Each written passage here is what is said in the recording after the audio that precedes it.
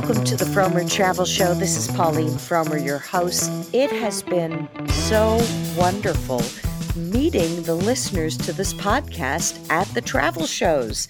You guys have been showing up, and it really has warmed my heart. So thank you, thank you, thank you. I will next be at the Los Angeles Travel and Adventure Show, which is in 2 weeks, and then at the Denver Travel and Adventure Show. So I hope to meet some West Coasters there. But today's show is going to start with an old friend. She is Andrea Sachs. She is the brilliant journalist who does so much for the Washington Post's travel section. And she has a really interesting new article out right now. It's called All-Inclusive Resorts Want You to Forget Their Cheesy Reputation. Hey, Andrea, so nice to have you back on the travel show. Oh my gosh, that intro warms my heart. You're going to make me cry. Thank you. Always chat with you. And I wish I could go to those travel shows. They sound great. Well, this last one, I spoke to, I think there might have been about 1,500 people. Wow. It was the biggest show I've ever spoken at. It was standing room only. It was amazing. And to me, it kind of showed that travel was finally back, that people really, really want great travel information, and they're going to the shows for that. But they're also going to the Washington Post, as they should, because you guys are the experts. So tell me about this. All-inclusive resorts are no longer cheesy? Really? Okay, not all of them. There's a caveat. Not all of them, but they are. I mean, I don't know if I'm sure you've had some experience with it, but mine were all in the past. It just felt like I was at a bad conference food. I always felt like it was a bubble, that they didn't reach out to the culture. I didn't even know what the culture outside the gates was. I remember being in Punta Cana and being like, naively, I'm going to go for a bike ride. And then the guard was like, where are you going? Like almost barring me. I'm like, no, I want to go for a bike ride. He's like, do you have any idea what you're doing? And he was right. Like I got out and there were chickens and cars and potholes. And I just ended up going back into the resort and swimming and eating pasta, which had nothing to do with Dominican Republic. Right. That's kind of my old experience. But in the past couple of years, they've really opened their minds and catered to, I think, what a lot of more sophisticated, or I don't want to say sophisticated, but more travelers are demanding of their resorts, which would be more authenticity and health and wellness and just being more immersed in the culture. Well, let's talk about being immersed in the culture. I was always struck by the fact that, and this wasn't widely publicized, only us travel geeks know about it, but Pope John Paul II came out against all-inclusive resorts because he felt that they hurt local economies and local people. Which I thought was pretty wild that the Pope knew that. I mean, if the Pope says it must be true almost, but well, I'm not Catholic, but I thought that was very interesting, except in your article, you show that at least some are now trying to get people off the resorts. How does that work and where does that happen? They really are. And I think in deference to the Pope, what the problem is, it's almost like the cruise ship mentality. You're on a resort, everything is paid for. So why are you going to go to restaurants and have money spent, additional money that's going to cost you for food or transportation when everything is self-contained? And so that's probably been one of the main problems, that people don't want to spend extra money. So Sandals, which has been in the industry for 40 years and is all throughout the Caribbean, they had some program, one that they just introduced in Curacao. It's high end though, like you have to rent one of the higher suites, but they have a Mini Cooper convertible, and they give you a $250 voucher to use at one of 8 local restaurants. Wow. Yeah. Oh my goodness. So you drive yourself to an outside restaurant. That's pretty revolutionary for an all-inclusive. It Is this working for them? Are people taking them up on this? They definitely are, and they're thinking of expanding it to other islands. So far it's been received really well. Interesting. Okay, so that's one case where they're getting people off the resort. Are there any others, or is that the sole example? No, I mean, again, I hate to rely so heavily on Sandals, but Sandals does also do a lot of volunteering. So they have a philanthropy branch of their company, and so guests can go help with coral reef restoration in Grenada. They can go help with, trying to think, in Jamaica, there are a couple programs. So they're taking advantage of volunteerism or volunteering, and that's included. And then they also have a program where you can go read to children, school children in some of the countries. So that was kind of Oh, that's great. Mm-hmm. Yeah. And beyond going off the resort, more resort chains are trying to bring the local culture into the actual resort. I remember going to an all-inclusive in the Dominican Republic where for a week, I chose it because I had kids, and when you have kids at a certain age, it's very painful for them not to be around other children. It's a necessity like food and water. And so I thought, okay, we'll give them a vacation where they have an inbuilt tribe. But at this resort, which was an okay place, it was mostly French food because they had a lot of French tourists, some American food, some Mexican food, but nothing Dominican. It was so cut off from the local culture. But that's changing, right? That is definitely changing. And I can use my experience as a great example. And I'm so sorry for mispronouncing this. I don't know if you know how to say it, but it's like Xcarat. I think it's Xcarat. Yeah, it starts with the letter X. Okay. I wasn't sure how in Spanish if you pronounce the X or not. So Xcarat, as we will call it. And so it was an architect who maybe in the 80s, early 90s, bought this property on Riviera Maya around Playa del Carmen, and there were ruins on it. And he ended up opening a park, which is always setting off alarm bells. I'm like, theme park, but it's actually a cultural park. And they really do emphasize I've been. It's great. It's really great. I know I went in really cynical, and then I'm the one who went 2 days in a row and stayed until they closed and kicked me out. And then they just so there's now an all-inclusive there. Right. So they added 3 hotels, 3 all-inclusives, and it includes 8 parks. So I sound like I'm doing promotional material for them, but I was amazed that they had 8 parks. 4 are kind of within the resort compound. They include all the transportation, even the food and the drink at most of these parks is included, and most of the activities. There's some that might charge you a little bit. And then they have some that are off site. And so you visit some of the ruins, you visit some of the cenotes, the underground river. Cenotes, yeah. Mm-hmm.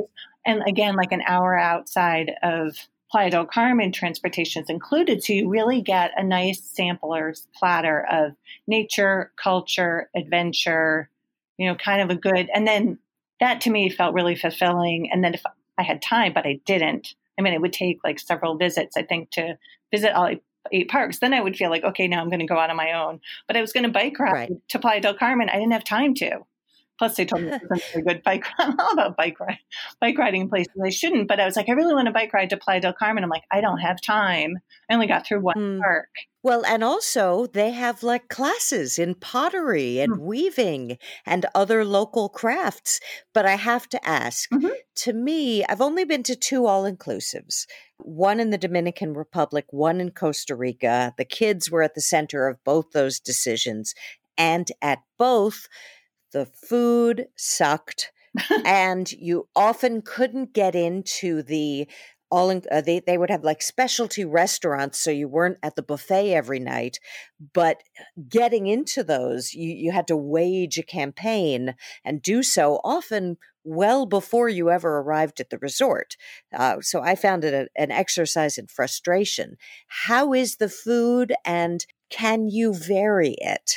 The food was exceptional. And I thought it was definitely somehow they always integrated something that was Mexican. And so there was one cantina that was Oaxacan cuisine, and it had insects. I'm vegan, so I enjoyed reading the menu and then laughed before they put the food out. But I was really impressed that they challenged people's taste buds. So they had Oaxacan cuisine. There was one restaurant run by a Michelin-starred chef. I went to and buffet is the wrong word. I guess it was a feast with several food stations, and it was modeled after a Mexican city food market.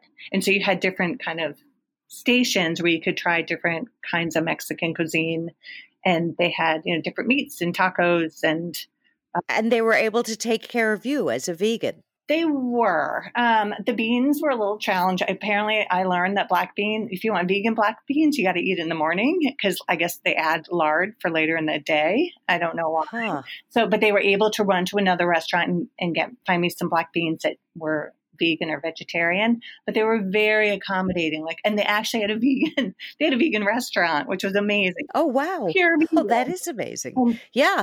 Well, what else I learned from your article, which I hadn't realized, was that the major chain hotels now are getting into the all-inclusive game. Now, they're not going to be called Hyatt or Hilton, but they have bought other chains that have all-inclusives. And you didn't answer this question in the article, and I hope I'm not going to stump you with it. Can one use points at these all-inclusives? Oh, my mouth is open. That's a great question. I am going to hazard a guess that could be totally wrong. I think yes, but I don't know. I will. Interesting. You'll have to have me on for the answer. I will have to ask them and look. I know they bought Apple Group, which has Zoetree and a lot of major brands. I don't know. I feel like they should, but I don't know for sure. I don't want to.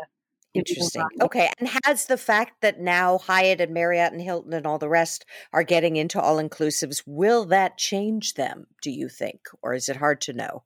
I mean, I think it will. I think they keep on expanding. Last year, over the past couple of years, they've also been tiptoeing into Airbnb territory and now renting out private homes and villas. So I think they're just expanding and creating more diverse experience. And I know that some of these hotels too, that used to just have the European plan and so just did a la carte, are now offering all-inclusive plans. So you have more of a choice. And they won't be as comprehensive as the full-on all-inclusive resort, but you get all your food included, maybe a couple activities. So that's kind of a nice option for people, not wanting to go full-on all-inclusive, but maybe just dabble in it.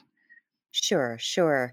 I mean, in the article, you talk about Mexico and you talk a little bit about the Dominican Republic, and those are two places that are well known for all-inclusives. Is there any evidence? I'm not sure if you covered this in the article either, so I'm sorry to be hitting you with questions that aren't in the article.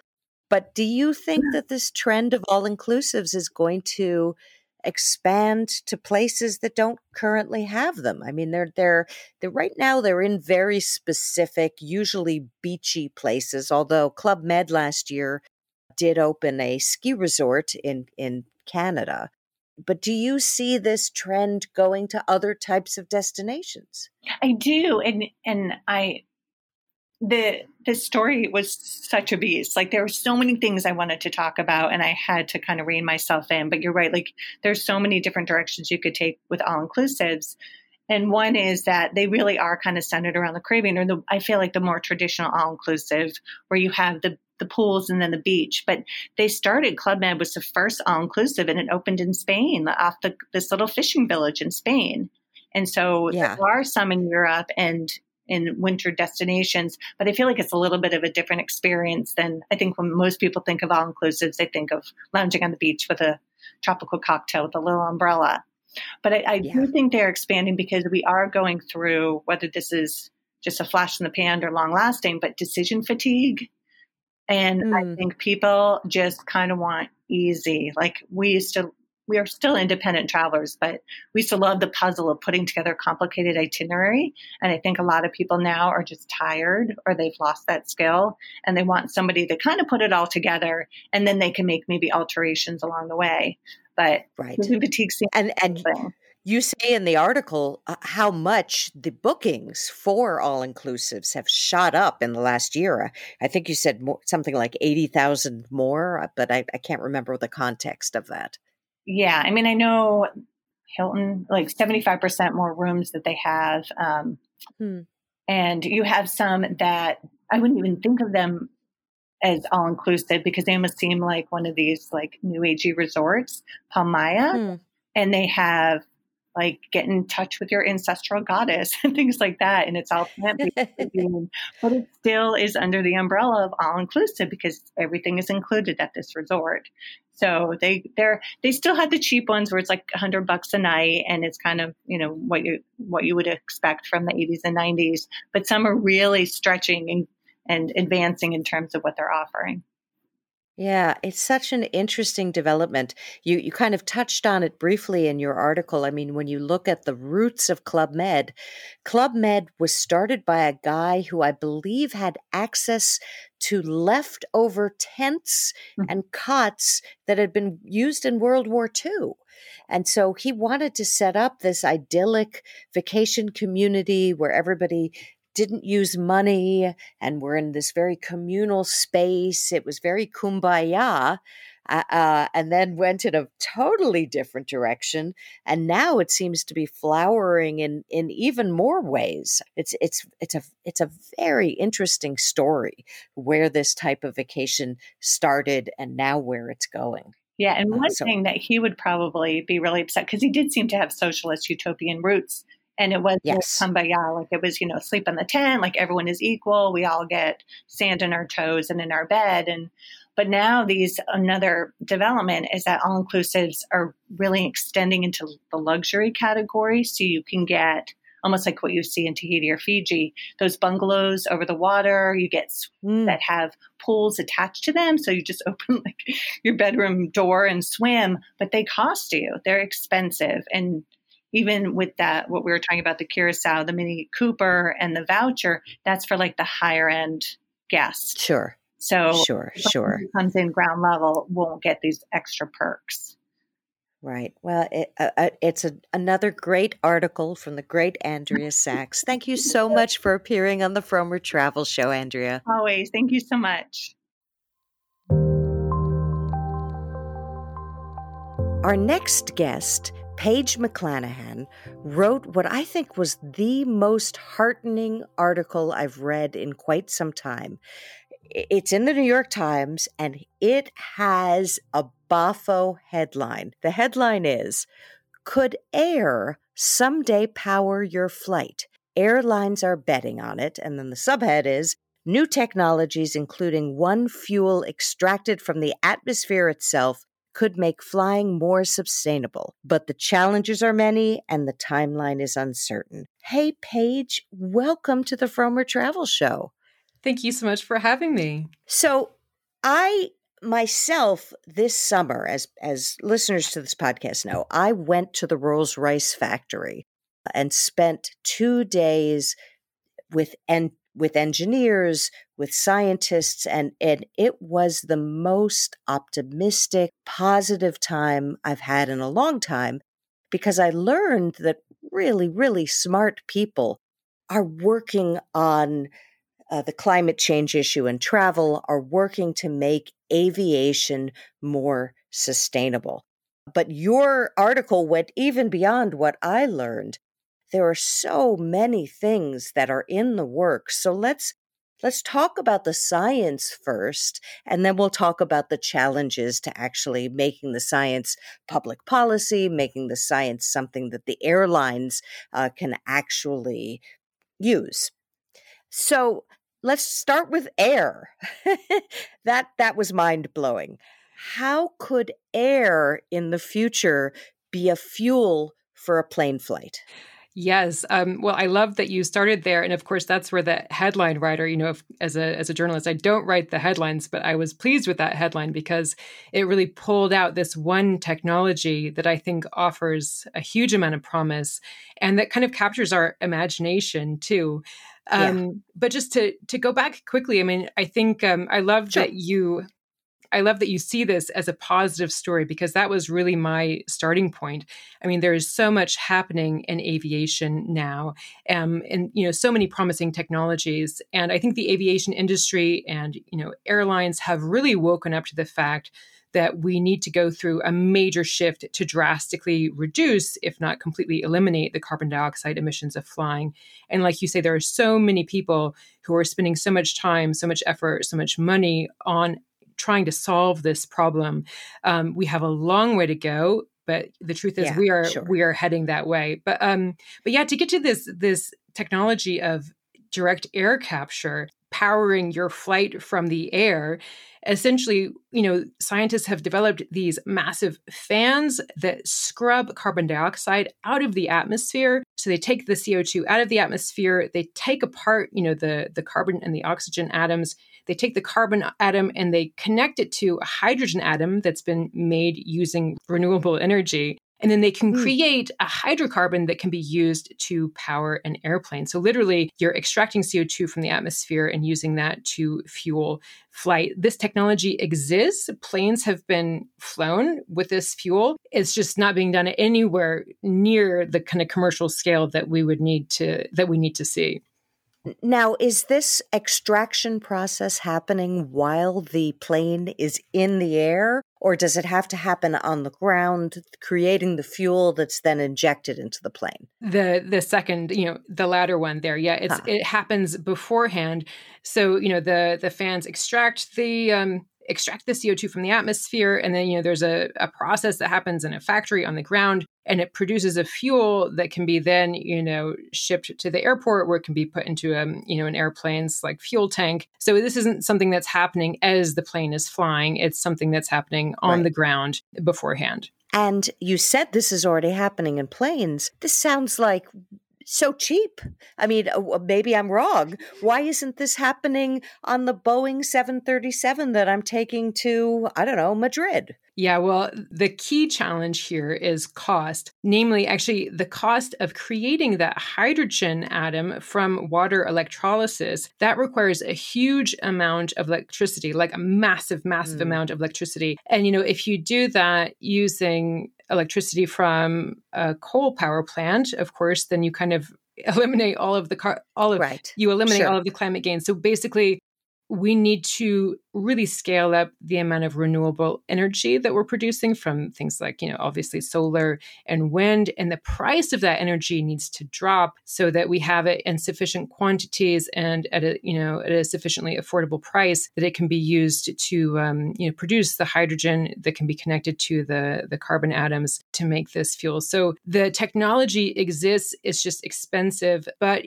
actually, a report from McKinsey has predicted that the cost of making this type of fuel is actually going to go down so much that it'll be cheaper than what's currently being used in aviation called sustainable aviation fuel, which is basically a biofuel.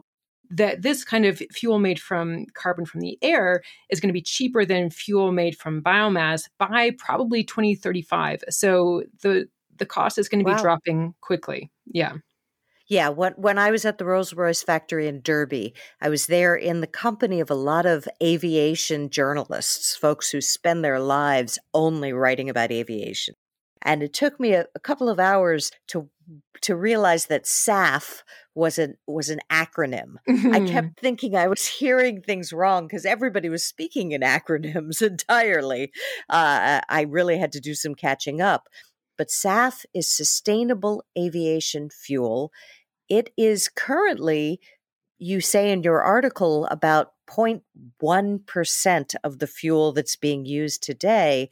And part of that is because it's, as you said, very expensive. In the ideal, it's used cooking oils, but there are issues with it. It could perhaps be palm oil, which would then devastate the rainforests, or they could use oils and other materials to make this sustainable fuel from things that human beings need to eat. So there's a lot of issues with sustainable aviation fuel, right? Yes. And I love the fact that you said that all of these aviation journalists and other types were talking about SAF, because from my experience in reporting this article, it is certainly like on the tip of the tongues of everybody in aviation at the moment. And the airlines are really excited about this. And it does present some really important and exciting benefits. At the same time, there are these caveats that you mentioned that we really need to be aware of. I mean, the biggest plus side of SAF is that it reduces, over its life cycle, it produces less carbon dioxide emissions than traditional jet fuel. The other big benefit is that it's what they call a drop-in fuel. They can just put it straight into today's aircraft. They can mix it in with traditional jet fuel. without having to make any big structural changes or, changes to the planes or the fueling systems or anything like that. So it's very easy to use. But there is this important question of where you're getting the biomass that you're using to create this fuel. And I interviewed a very smart fellow from the Environmental Defense Fund, which is an organization that has done a huge amount of work and research on this topic. And he was saying that essentially at the moment, the SAF that is in circulation is untransparent, as in the people who are producing, the companies who are producing this SAF aren't sharing as much information as he at the Environmental Defense Fund would like to be able to, to be sure that the SAF that these planes are using is actually, as sustainable as they say it is.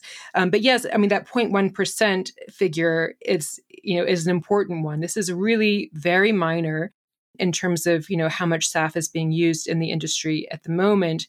However, a group of airlines and other aviation industry players has come together and set the goal of by 2030, they want 10% of all fuel in the aviation industry globally to consist of SAF. So they're working toward that. Yeah. But the important thing is, as they're working toward that goal, to make sure that we don't fall into some of these pitfalls that we were talking about, just now. Well, one of the other problems with SAF is there's no supply chain for it, really, or there's a very minimal one. It's not like, we have miles of underground tubes, or not tubes, what are they called? Underground pipes. Pipes. Thank you. Underground pipes getting fuel, regular fuel, from vendor to car to jets to whatever the fuel is being used for. But this is going to be something that requires government support, right? Yes, certainly. I mean, I think at the moment, I'm pretty sure, I'd have to go back and check this, but I'm pretty sure there are only 2 producers of SAF in the United States that are operating at the moment. And one of them has a big production facility in California, which is why the 2 airlines who I spoke to who are using SAF at the moment, United and JetBlue, they're putting SAF into their aircraft that are departing from, SFO and LAX. So there aren't SAF production facilities just outside every major airport in the United States, which is exactly what you're saying. We would need to move in that direction. Thinking farther down the line about this direct air capture approach to fuel, which is essentially, it's a synthetic fuel, but instead of getting the carbon from used cooking oil, you're getting your carbon from the atmosphere. So it's a similar sort of process, but with a different source of the carbon. That sort of infrastructure, equally will need to be rolled out around the country. So, like these technologies exist, they're super promising, and at the same time, there are so many steps that need to be taken to get to a point where this is really having an impact. Yeah, this is beyond the scope of your article, but there were a lot of real miracles in the recent infrastructure bill that Biden signed into law. Do any of them affect aviation and what we've been discussing? Or, because I know a lot affect, there's going to be certainly speed rail going to and from major cities and airports. There's going to be a lot of upgrades to the infrastructure. Green energy is being supported in a really smart way, I thought.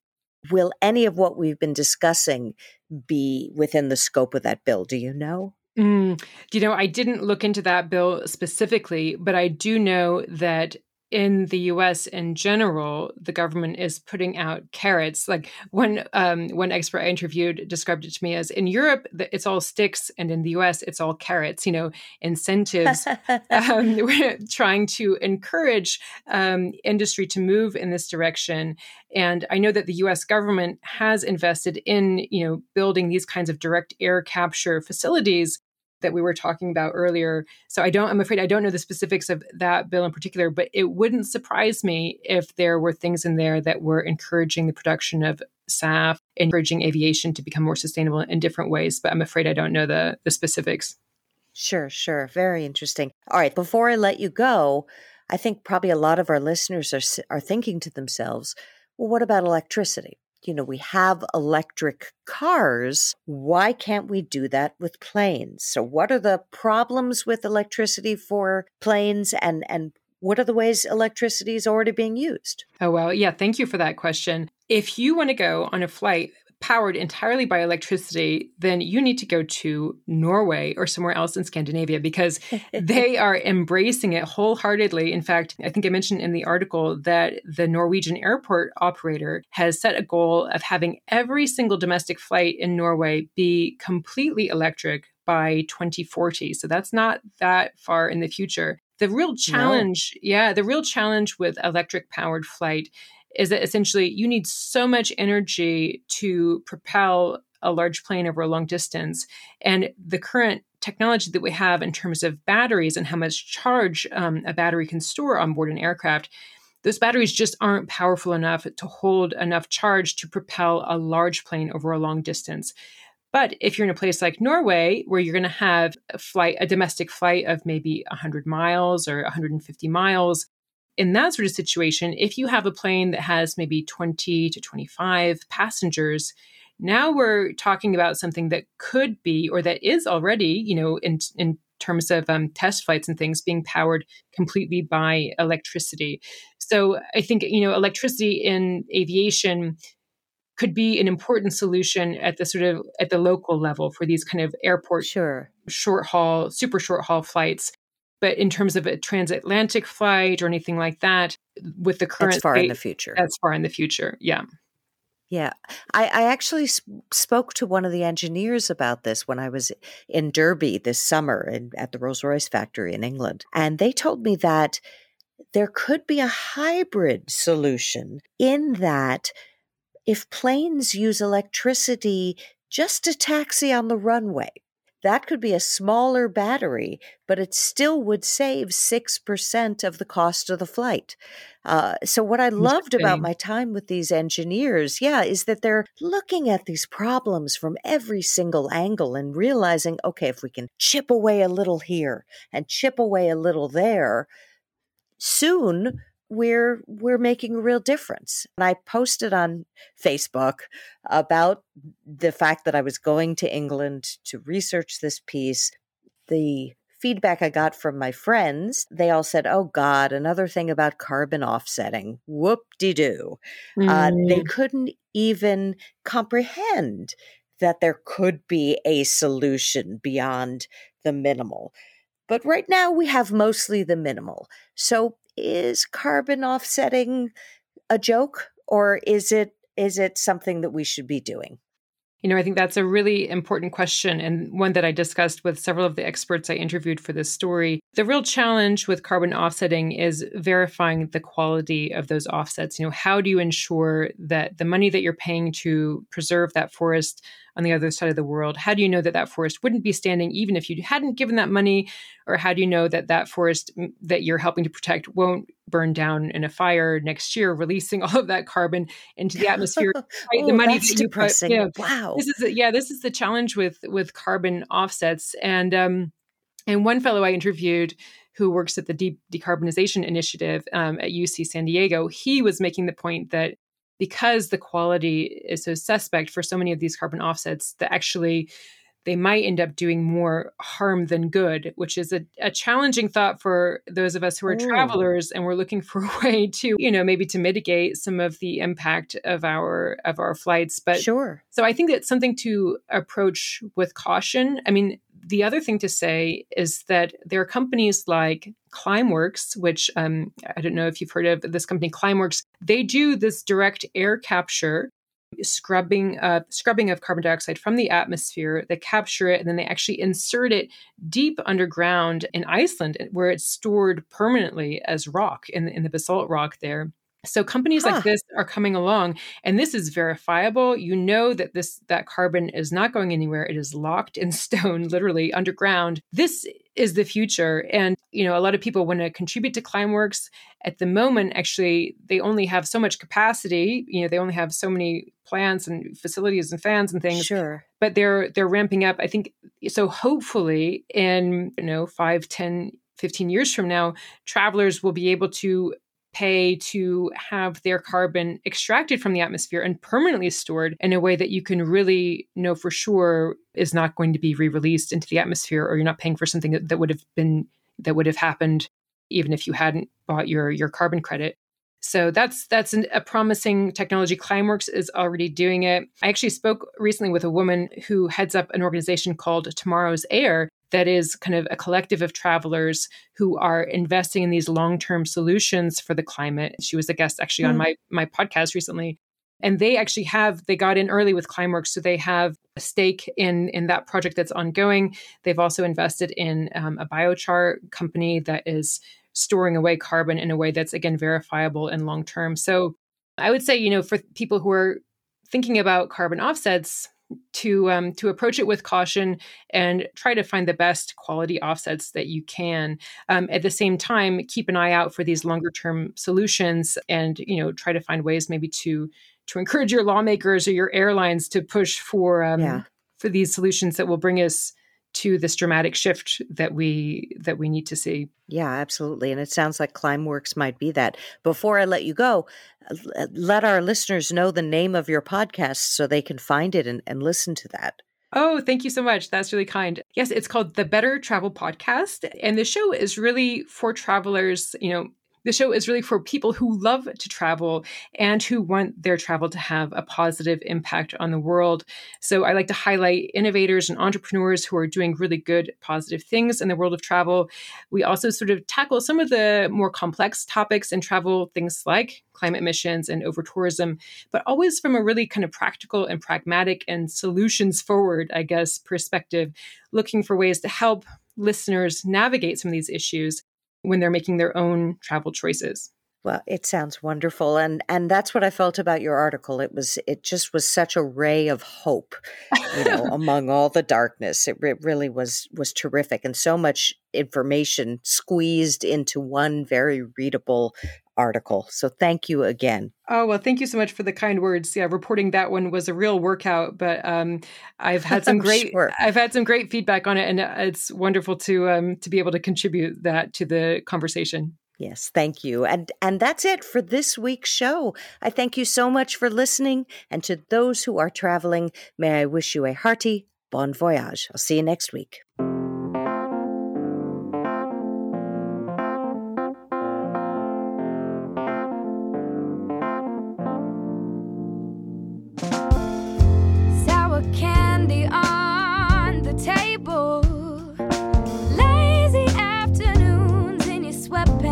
Watching cable.